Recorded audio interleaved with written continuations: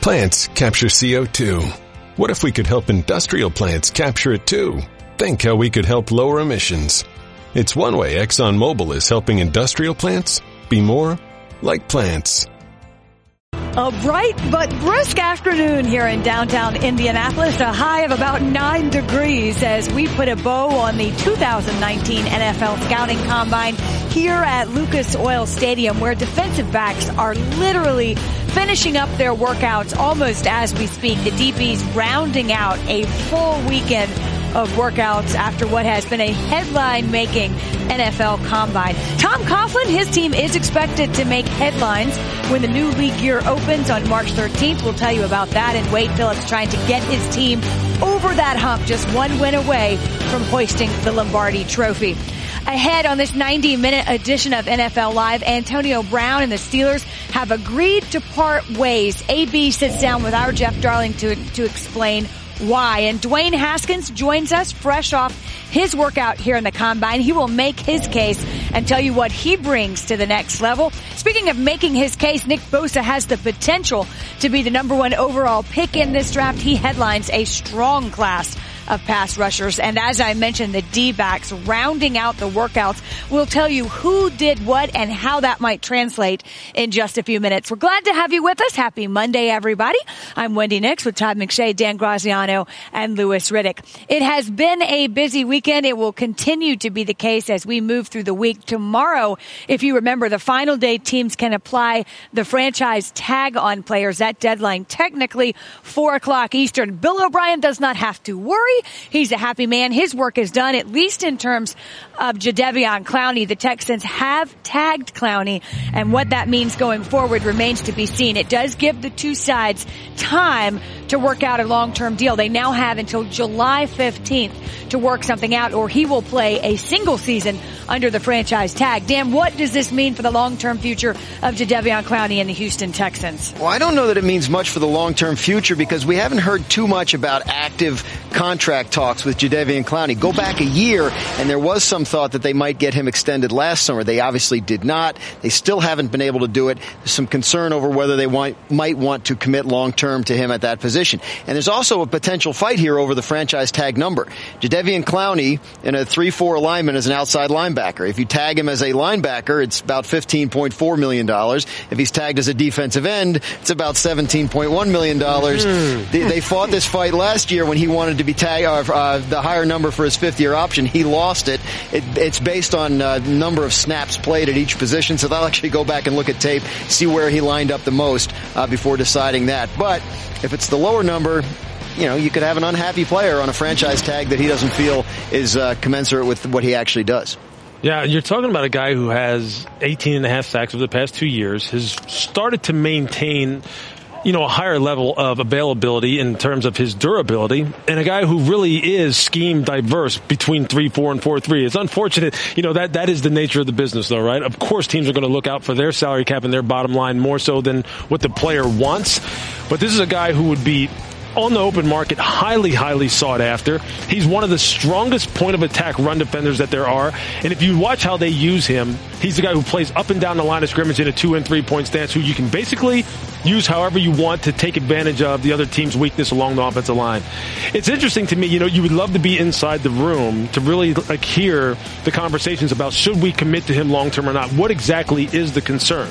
Is it future performance projection as far as his availability?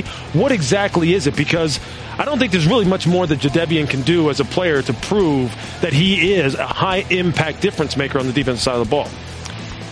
And I look at it this way, obviously bringing in a draft perspective. Everyone was probably looking at Clowney and saying, well, maybe he's going to become free. Maybe we got a shot to get him. Now you got to look to the draft to try to find someone like him. And we had a guy in Montez Sweat, the defensive end from Mississippi State, put up close to identical, if not better numbers. Now, I'm not saying they're the same player. It's funny because they're within a half inch of each other. Sweat is about 11 pounds bigger than Clowney was coming out in the draft, but he doesn't play as powerfully as Clowney does now for the Houston Texans and really did while he was at South Carolina. Now, he's an underperformer. Sweat has not been. Sweat has been a great performer for Mississippi State. And everyone looks at him and says, well, he ran that 4.41, the fastest 40 time in combine history at the defensive line position. And Clowney ran a 4.53. But you look at the 4.41, you look at him as a speed rusher off the edge, and essentially everyone says, well, he's not that powerful. Talk to offensive tackles in the SEC, because this guy was a real problem for him. So I think Sweat has moved up into that top 10, top 15 range, and could be someone if a team's looking for that kind of player. And to your point, they will no longer look at Jadeveon Clowney, at least not right now, because the tag has been applied. They'll have some time now to work out a long-term deal if they decide to do that. If not, then he'll play one season under the tag. We'll talk about the headlines here at the Combine in just a minute, but first this from outside Indianapolis. Barring anything unexpected, Jacksonville is expected to sign free agent quarterback Nick Foles to a multi-year deal when the new league year opens next week. Again, that's March 13th. The move likely means the team will then release Blake Bortles and tap Foles to be their starting quarterback. This is not altogether unexpected, at least in terms of a fit.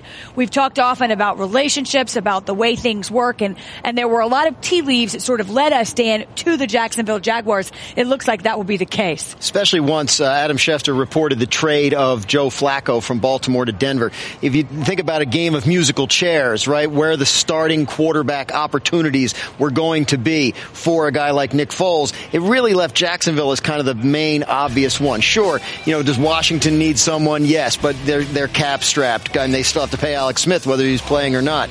Would the Giants have been a place where he might have looked? Yeah, but they're still committed to Eli Manning for one more year. Miami's a team we're still not all the way sure what they're going to do. If hypothetically there were a team to jump in at the last minute and scuttle this, it could be them, but I don't imagine that happening. So Jacksonville ended up being the place he could go and start, and I think that's what led him there and what led them to him. And Lewis, you've made the argument that Nick Foles may not be the same quarterback outside of the Eagles, no disrespect intended, but there were pieces in place that allowed him to be successful. And you argued that those same pieces, or similar pieces, I should say, would be in play in Jacksonville. Yeah, starting with the offensive coordinator. It's hard to find a different way to say this other than the fact that, look, relationships matter. Fit really does matter. It doesn't matter what industry it is, but in particular football, where there's so much nuance, it really does matter. He understands how John DeFilippo is going to install an offense, how he's going to teach it, how he's going to correct it, how he's going to call games in the middle of a game, what kind of plays John likes to run. John's going to understand the kind of plays that Nick likes to run. These are the kind of things that lead you down the road to success. Now, from a bigger picture perspective, Nick is the perfect quarterback for a run-centric, heavy play-action type of team, which is what Jacksonville's going to want to be with Leonard Fournette. And when you have a strong defense like they have in Jacksonville, if they can regain their form from 2 years ago and constantly put Nick in situations where you have short fields, the defense is getting off the field quickly and then they're giving you more cracks at it, so you're getting more swings at trying to get there and get into a rhythm. This is perfect for him. It was the only place that really made perfect sense from a fit perspective. It was the best place. And I expect I expect the Jaguars to really be back on it this year as far as being serious contenders, all things being equal, everybody stays healthy, and everybody's pulling in the right direction. I'm interested to see this team play with a quarterback that they actually believe in. Sure. Because it's really been forever. We haven't seen it. Yeah, we haven't seen it. So that's going to be interesting to see. What's interesting, obviously, we look at the Combine, which leads us to the draft, then we talk about free agency, and all of these sort of interweave. They affect each other. With the Jaguars likely set to sign Nick Foles, it means they will not be in the mix for a quarterback, or so you would think, when the draft rolls around next month, Todd. So how does this affect who may fall where, given the Jags are out of the mix at QB? Well, there were 6 in the top 15. Now I think there are 5 in the top 15. I think that's how you have to look at this situation, because ultimately Arizona kind of holds the card right now. Is it going to be Kyler Murray? We keep on hearing different reports. Kyler Murray's definitely the guy for Cliff Kingsbury. Then this morning everyone's talking about, don't fall into that trap. So if Arizona doesn't take a quarterback at 1, now you get down to 6 before you have a team that really needs a quarterback in the New York Giants.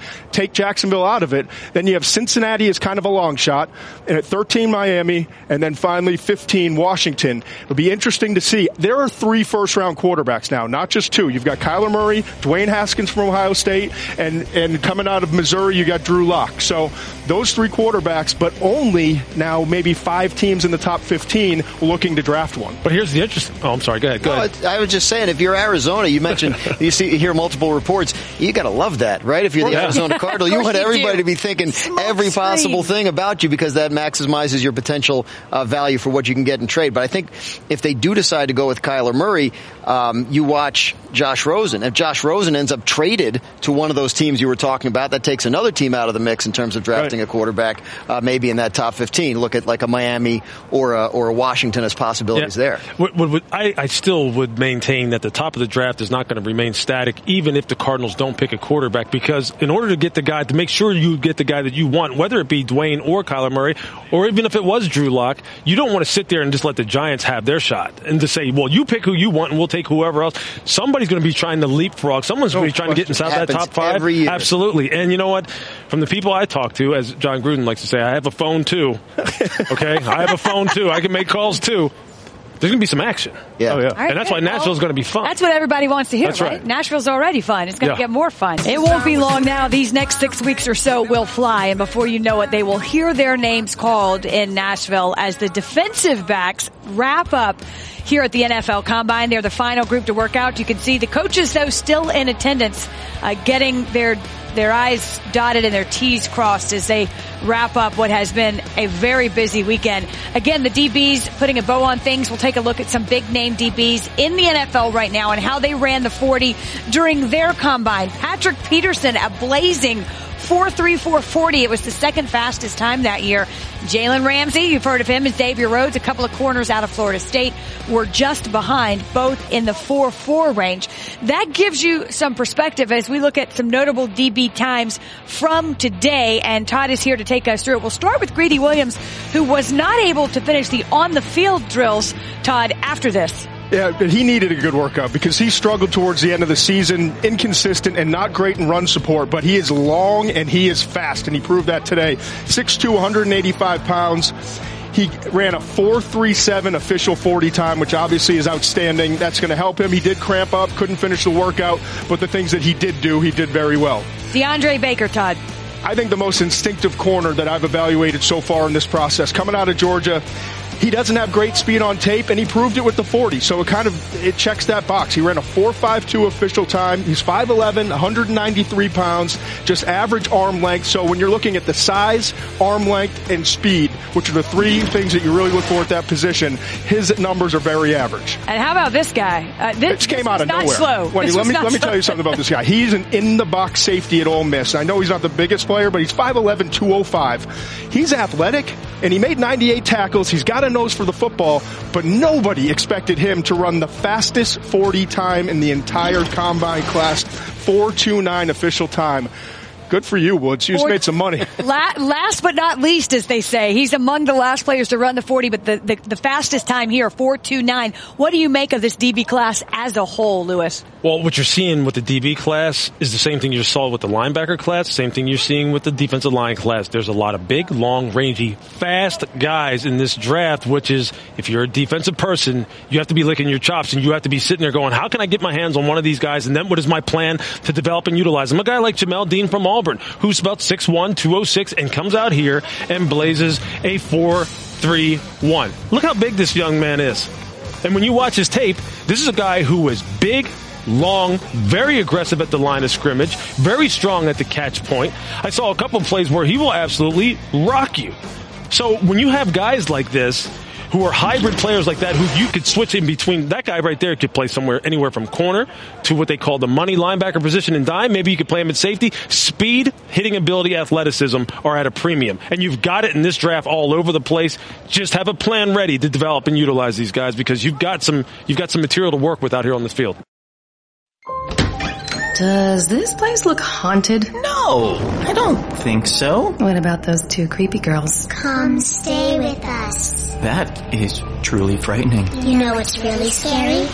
Missing out on Geico's great service. With Geico, you get 24/7 access to licensed agents. Thank you, creepy girls. Want to see our room? We're gonna sleep in the car now. Happy Geico-ween. Switch today for 24/7 access to licensed agents. The Pittsburgh Steelers, and there's clearly a lot there, and you can certainly understand why when Antonio Brown met with Art Rooney that the two sides came to the conclusion that it looks like this is time to go in different directions. Antonio was asked in that interview also, do you think there's a way to reconcile? Because it doesn't seem like these issues are insurmountable. He dismissed that and said, no, we've got to go. Yeah. Lewis, I presume the Steelers feel the same way. They contend publicly that they'll do what's right for the team, but they really can't have this guy, I don't think, back in the locker room disgruntled again. Yeah, many people are going to paint Antonio with a brush in a way that suits what their preconceived idea of him is, which is he's eccentric, he's out there, he's selfish, he's kind of got a little bit of a big mouth, he's a typical diva wide receiver, all that. And you know what?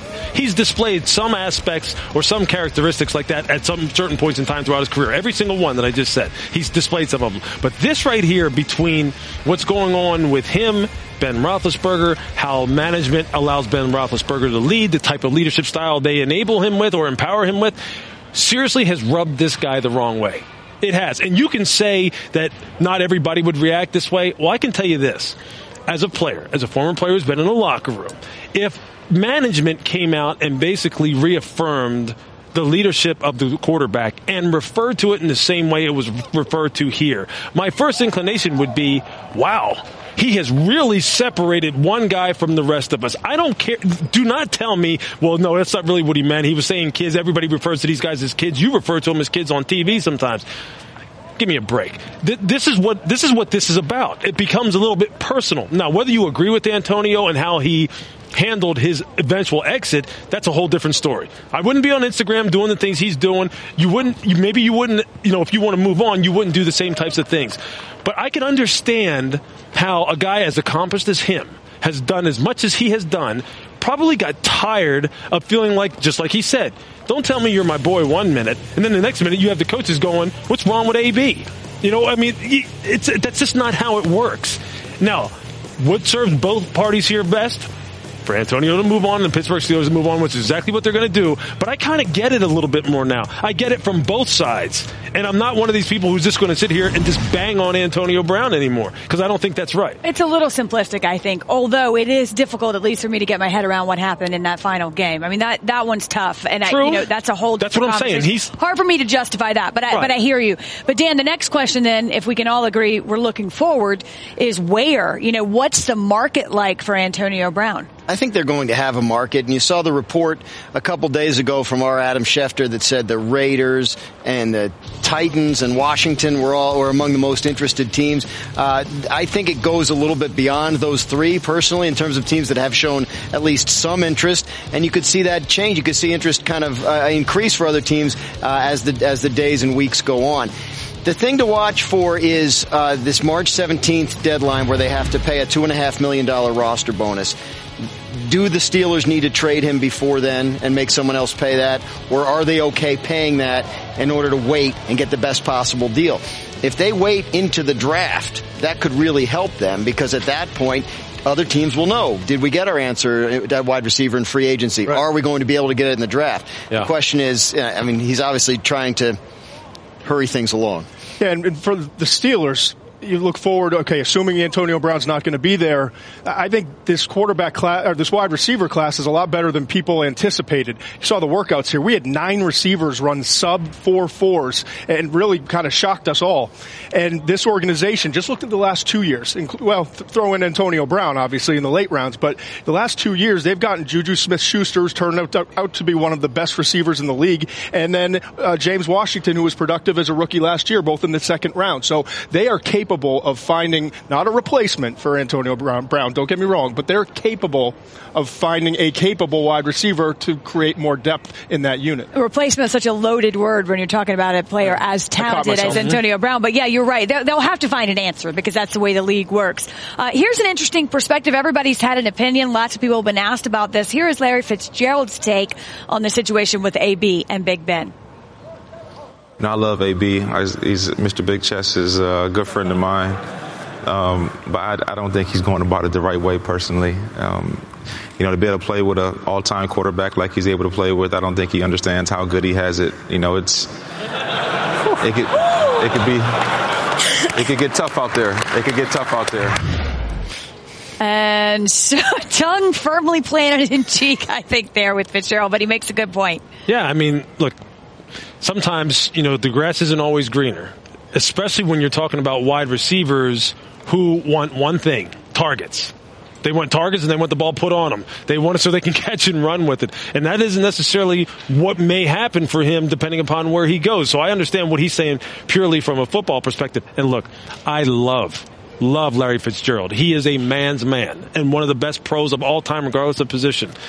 But, with AB, when it becomes personal and when it becomes something that it really is a matter of respect and how you feel you're being treated and how you feel you're being looked at, it's funny how that can throw all that out the window when it becomes personal to you. You're not even looking at it from a professional perspective anymore. And it seems like that's what it's become with this team, with this situation. Well, it's funny that he talked about quarterbacks and the quarterback's ability to get someone the football. We've got some quarterbacks in this draft that, of course, a lot of teams will be keeping their eye on between now and the end of April. Every quarterback wants to be the first QB off the board, including Missouri's Drew Lock, 6'3", 3/4 of an inch, 228 pounds. 29th ranked prospect, according to Todd, a 4.69 40, a 31-inch vertical jump. Finished his career with the second most passing yards in SEC history. There is also Ohio State's Dwayne Haskins. Didn't put up great numbers in the testing portion, running a position worst 5.440 after measuring in at 6'3" and 231 pounds. Haskins, unlike Kyler Murray, did participate in the on-field drills. And here is the Heisman Trophy winner, Kyler Murray. He opted out. He did pass the biggest test when he measured in at 5'10", 1/8 of an inch. 207 pounds, his hand size 9.5 inches. Oklahoma's Pro Day scheduled for March 13th. Here are the quarterbacks. Obviously, I mean, I'm a competitor. I love the game. To be the number one pick would be, that's a kid's dream come true. So, if my name was called number one, that would, I'd be ready to go for sure. It's not that important to me. For me, it's being in with the right franchise, being in with the right team, and win a Super Bowl. So whether that's first quarterback taken, second quarterback taken, it's all a blessing regardless of where I'm going or what the pick is per se. But, I mean, I don't really care how it ranks up as far as QB1, QB2. That doesn't matter to me. I'm prepped for the NFL. I went through a ton of adversity through the University of Missouri to where I know if I go into any locker room, regardless if it was a really good team, just won the Super Bowl, or if we won one game that year, I'm going to be able to go into a locker room, be a steady head, and be a vocal guy and be a leader in that locker room, so that makes me the number one guy. I feel like I've always had a chip on my shoulder, and that's going to drive me for the rest of my career. Even if I do get picked the first quarterback, the chip's still going to be there. If I get picked in the first round, the chip's still going to be there. If I get picked in the last round, the chip's still going to be there. It's just something that I've made part of my game and helped drive me through everything. I think he's been coached by the New England Patriots. The chip is always going to be there, resting squarely on his shoulder. It serves him well. Let's talk about these quarterbacks. All talented, all bring different things to the table. Todd, we'll start with you and Dwayne Haskins. Or Kyler Murray. Kyler Murray, either way. You know what? No, Take your pick. Murray, to me, we focus so much on the speed and explosiveness as a runner, and rightfully so. This guy is, I think, the most explosive quarterback to come out of the draft since Michael Vick. But I think he's underrated in terms of throwing the football within the pocket. Here you're going to see run-pass option basically against a cover 4 defense. The safety's inverted on the backside.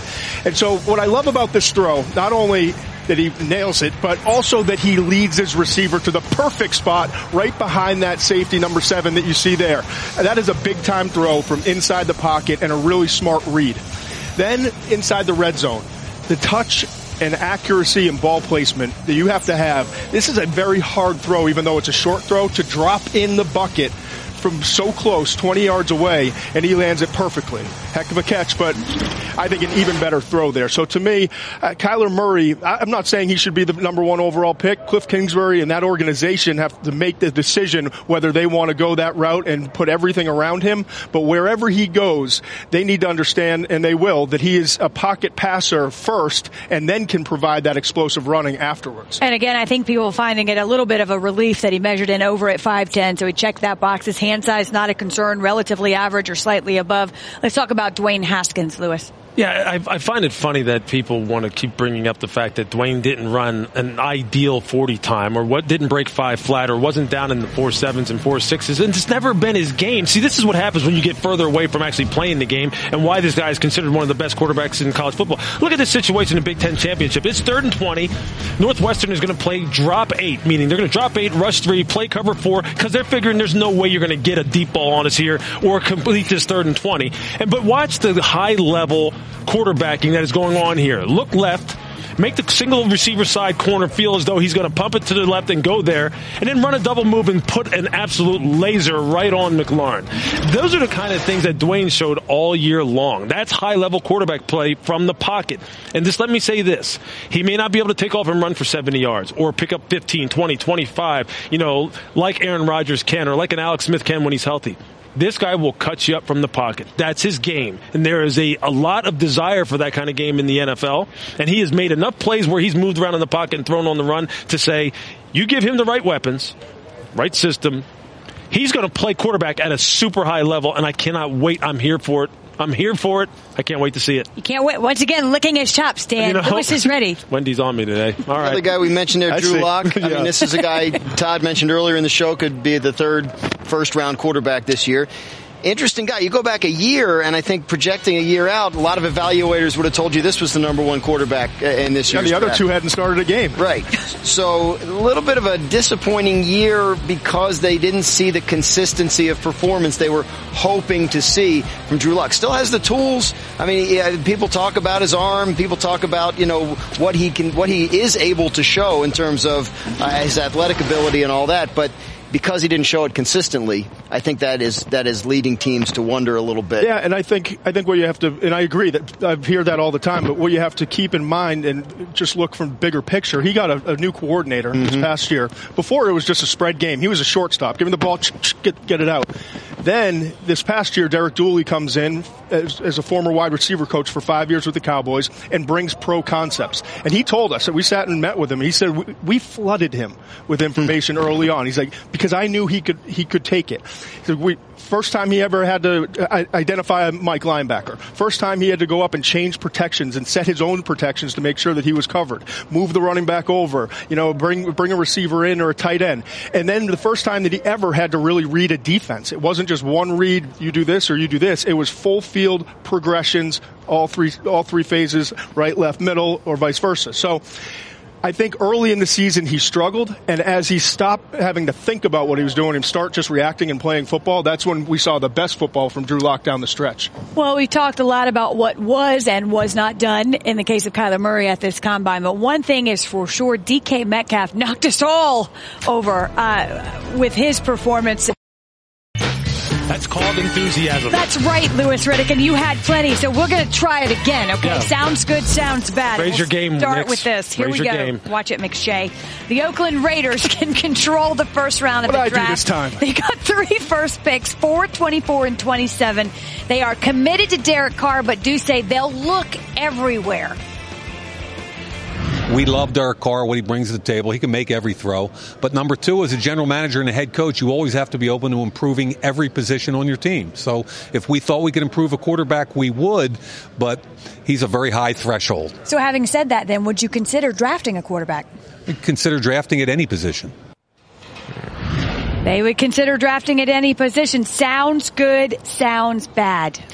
Daniel. If I'm Derek Carr, I think that sounds again, we talked bad. about this. It's perspective, right? Right? Because I think that's not a full-throated commitment, and it's coming from the general manager of a team that over the past year has operated with one very clear goal in mind, which is to be ready for the move to Vegas in 2020. So if Derek Carr were to have a poor season, or if they were to decide there was a better option in this year's draft, and they're thinking, what kind of team are we trying to put together for Vegas, for 2020, then I think they could decide to move on. So if I'm Derek Carr and I'm hearing that, it's not what I was hoping to hear from my general manager about my long-term prospects with the Raiders. And again, just for perspective, Derek Carr has 4 years remaining on his current deal, but we know anything. Trade him. Of course, anything is possible.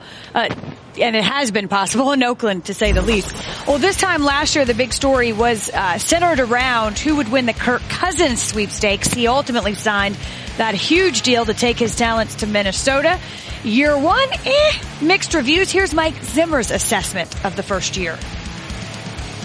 And I think he had a good year. I think, because he signed a big contract, everybody's on his rear end about this, and we didn't win enough games, and, same with me, I guess. But the big thing is that every free agent I've ever had through my 25 or 6 or however many years I've been coaching, they've always played better the second year. They have to learn where everything is. They have to find a place to live. They don't know anybody. They don't know where their locker is, any of this stuff. And then you throw that in with new terminology, whatever.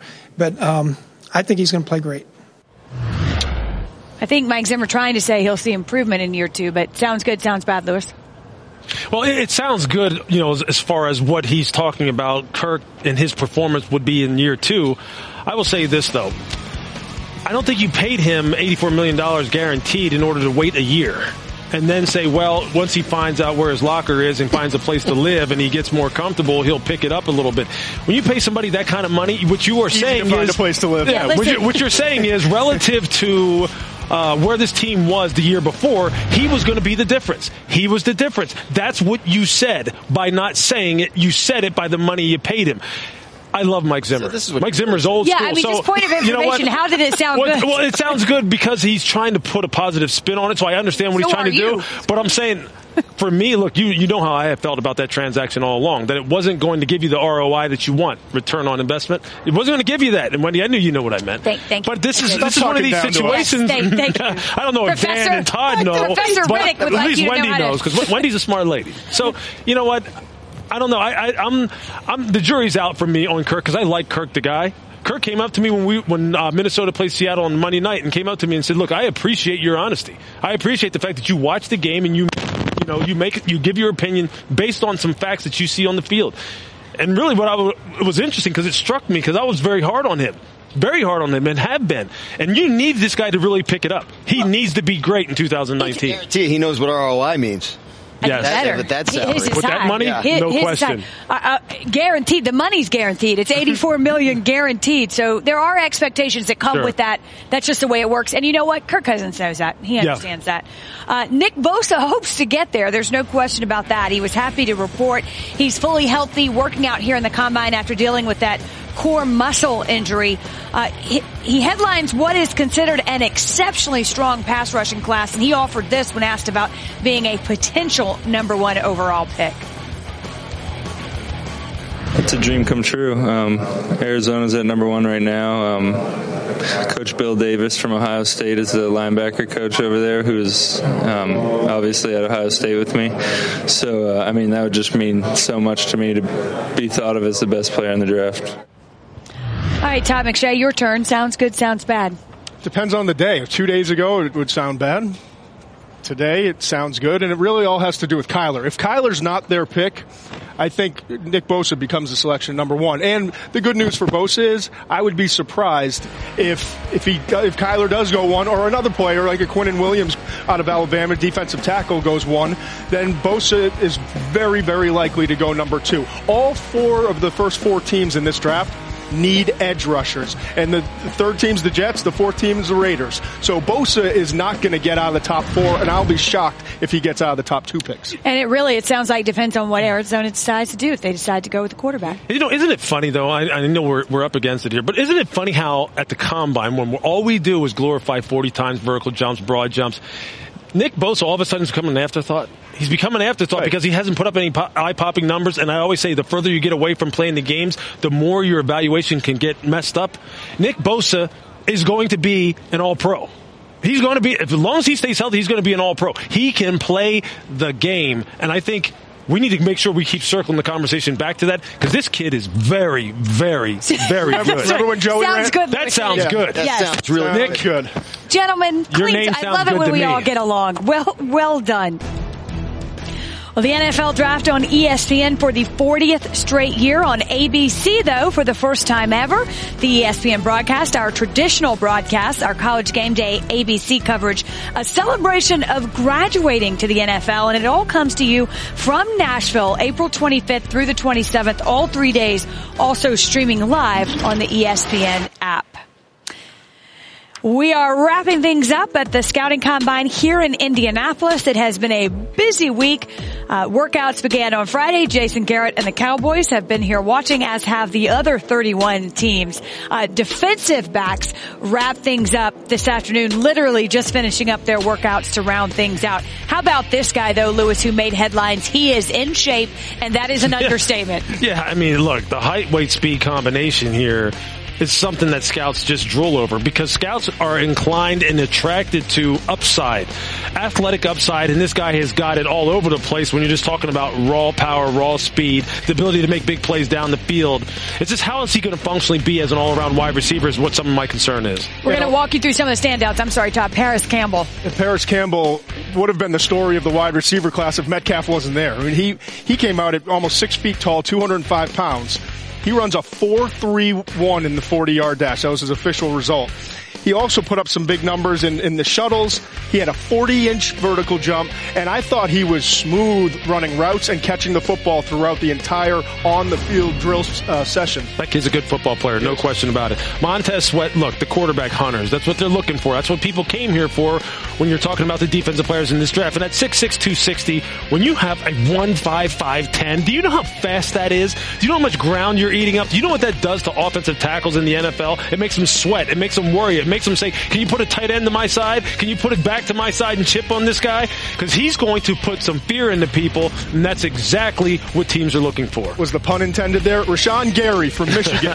6'4.5", 277 pounds. This guy knew he was going to run fast. I didn't think he'd run in the 4.5s. He ran a 4.58 40-yard dash. You just don't see close to 280-pound human beings running that fast. Now, his shuttle time's kind of indicative of the lack of change of direction. His production at Michigan never met with the talent that he had coming out as a number one recruit, but he is a big-time talent. Quinnen Williams, Alabama. See, this guy sparks the debate up. Do you want inside rush or do you want outside rush? Do you want Aaron Donald effect or do you want Von Miller effect? 6'3", 303, 483. Look at the 10-yard split. 1.67. That's a defensive end type of 10-yard split. When he is turned up and when he is dialed in, he will wreck your game from the inside out, and any quarterback will tell you, give me pressure off the edge before you give me pressure in my face.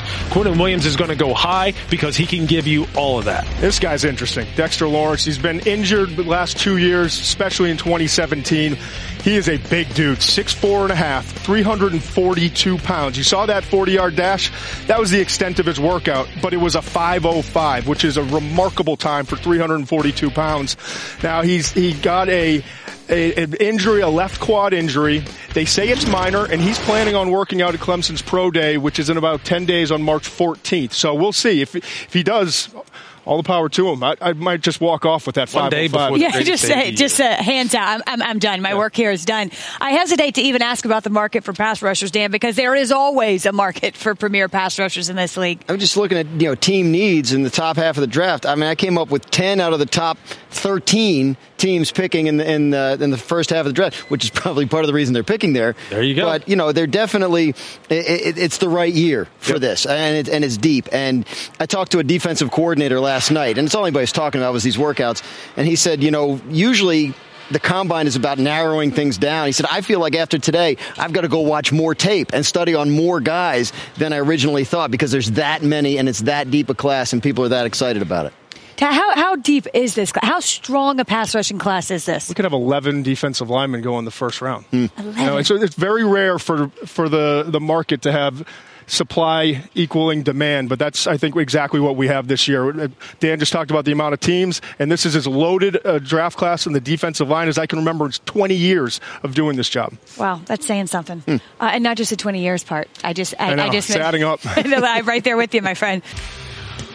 It has been a tremendous week and weekend here in downtown Indianapolis, Lucas Oil Stadium, with 337 players, the future, really, the lifeblood of the National Football League, trying to make their case and showcase their skill set for all 32 teams. But this is really just the beginning. Some upcoming dates which are notable, and the first one you'll see is Tuesday, which is tomorrow, and that is the final day, the deadline day, if you will, to apply the franchise or transition tags. They'll have until July, the summer, to work out a deal, but the final day to tag players is tomorrow. Jadeveon Clowney, that decision has been made. The team announcing today that they have indeed tagged Jadeveon Clowney. That was the expectation, Dan. And then what happens next, we'll just have to see. Yeah, we'll see if they can get a deal done between now and July 15th. I'm a little skeptical on this one. One note from earlier, we talked about his tag number. It'll be a little bit higher than the regular linebacker tag number because if you multiply you take 20% increase over what he made last year, it gets him almost to $16 million as opposed to 15.4. So that gives him a little bit of a break, although not quite as much as he would have gotten if he's tagged as a defensive end. And that's another story for another day. Which is exactly what he wants. Obviously, teams and players want to maximize cash in themselves. Look, this is a guy who over the past 2 years in particular, you can extend it to 3 years, has become a real problem for offenses to deal with because of all the multiple ways in Houston's scheme that they have used him as a defensive end, as a defensive tackle, as a guy who stands up in a 2-point over the nose. He's everywhere, and he's so fast, and he's so strong, and finally he has been healthy, and he has been on the football field. And again, he's another one of those guys I got to watch up close and personal at the wildcard game against the Indianapolis Colts. He is a force. Mm-hmm. And if you don't, I would just love to, again, be inside the conversations there down in Houston about what is it that is keeping you from wanting to tie him up? Is it because you can't strike a deal? Is it because he values himself a little bit higher than what you think would fit into your salary cap? That is not the kind of guy that you want to play around with, especially if you think he's going to stay healthy for you. He's a problem for the NFL. Well, to me, that seems to be the health has to be the concern, you would think. I mean, I know his career started off a little slow. But usually it is. All right, let's look at some other notable names. Among them, Dan, Earl Thomas. The sense I get here this week is that Earl Thomas is going to have a strong market and do pretty well. I wouldn't be surprised if he ended up with a contract in the range of about $13 million a year, a la Eric Berry in Kansas City. In fact, I was told by one person that the price might be a little bit high for the Cowboys, who have long been thought to be his number one destination. He may end up somewhere else. Very, very high level of interest in this player. This isn't like I need a safety. This is like I need Earl Thomas on the back end making plays. And that's why. I didn't think price tags could be too high for the Cowboys, but maybe they can. Yeah. Landon Collins. Landon Collins. The Giants would be nuts not to franchise Landon Collins at $11.1 million, but I think they might get nuts here. The indication I've had all week is that they are seriously thinking about not applying the franchise tag to Landon Collins, which would make him a free agent, which would deliver him onto a market that I think would be extremely good for him as well. Maybe even drafting behind Earl Thomas and getting a number in that kind of range. Be very, very careful when you're evaluating safeties and you're evaluating leaders, guys who are signal callers at the command and control center who the rest of the team listens to just because they're the ones who talk to the team. When you're on the football field, coaches sometimes in particular, can be sometimes, just like it's hard to evaluate your own and get it right. I think this is one of these situations where you better be very careful when you let this guy out of there. There's no question Landon has some deficiencies when you're talking about man coverage in particular, but his value extends far beyond, I believe, what he does on the football field. You rip this kind of guy out of the lineup. Wow. I'm telling you, be careful, especially on a team that is very nondescript when you're talking about its style of internal leadership. You tell me where it comes from. Who sets the tone in New York? I'd love to know. Well, in a city and a franchise that, a huge market, somebody needs to be setting the tone with every team, but even more so, I think, under the glare of that spotlight. How about Le'Veon Bell? Le'Veon Bell will have a more. I don't think Le'Veon Bell is going to get the $14-15 million a year that he was looking for, but he could come in that $12 to $13 million range, maybe something similar to the Todd Gurley deal. A couple of teams I've heard in terms of expressing interest include Houston, Baltimore, the New York Jets. So Le'Veon Bell is a guy that will get a job, will get a nice long-term contract. I just don't think it's going to end up being a number that financially justifies what he gave up by sitting out an entire season. Yeah, This is going to be interesting because it really will take a very, very specific situation where they feel as though his diverse skill set is worth the risk, because that's what you're charged with as a general manager. Manage risk relative to what you think this guy commands on the open market in terms of fair salary. And he comes with significant risk. There's no question about it. He comes with injury risk. He comes with decision-making off the field risk. But his skill set is so diverse and in today's game is so coveted. Some team, I do get the feeling some team's going to pony up. Well, and you look at it, too, I think the draft is working in his favor, because this is not like the last few years where we have had a Fournette, where we've had a Todd Gurley, Ezekiel Elliott, Josh Jacobs from Alabama is probably the closest thing we have to that, and he's more of a later first-round guy who was never even a full-time starter. So this running back group has taken a dip after 3 very, very strong years. And again, a reminder, tomorrow, the final day that teams can apply the franchise or transition tag. Ohio State's Dwayne Haskins didn't put up phenomenal numbers in the testing portion of the combine, a position worst 5'4" after measuring in at 6'3", 231 pounds, but his 50 passing touchdowns in the Big Ten certainly speak for themselves, and he spoke for himself when he joined us on our set over the weekend. With this process, this part of the process now complete, a lot of people are talking about Kyler's being the potential number 1 overall pick and the first quarterback taken. What would you say to teams that say, hey, Kyler's great, but look at my body of work? What would you say to them to say, hey, I should be the first quarterback taken in the draft? Yeah, wherever I go is where I land. I want to be in the best situation for me. And if Kyler goes first, I'll be happy for him. But honestly, I just want to go to a situation where they're going to use me in the best situation, in the best scheme, and just be able to win Super Bowls, win a lot of games. So me, I feel like I'm a franchise quarterback. I'm going to play for 12, 15 years, win a lot of Super Bowls, and, make a lot of plays. So, I'm just really excited about the future. And, of course, New Jersey, the Giants, 6th overall pick. I'm sure that wouldn't upset you too much. Yeah, I worked with Mike Shula on the field and met with him yesterday, so it's going in the right direction. What worked between you and Ryan Day? What kind of coaching do you like? What kind of system do you like? What do you think would bring the best out of Dwayne Haskins and just take your career and shoot it off to the stars? Yeah, so being at Ohio State, I had a lot of different coaches. I had Coach Meyer, who was more, hard and definitely was more in your face. And then I had Coach Day, who held you accountable as far as being able to make the right decisions. And then, being with Coach Mick in the weight room, either you're grinding or you're getting out. So honestly, I felt like Ohio State prepared me for all type of different coaching. So as far as the NFL, I just want to be in a scheme where I got West Coast play action passes, timing intermediate throws. Definitely like the second layer throws, layering over linebackers and corners. And I feel like I can get a couple deep shots down the field. Nice right there.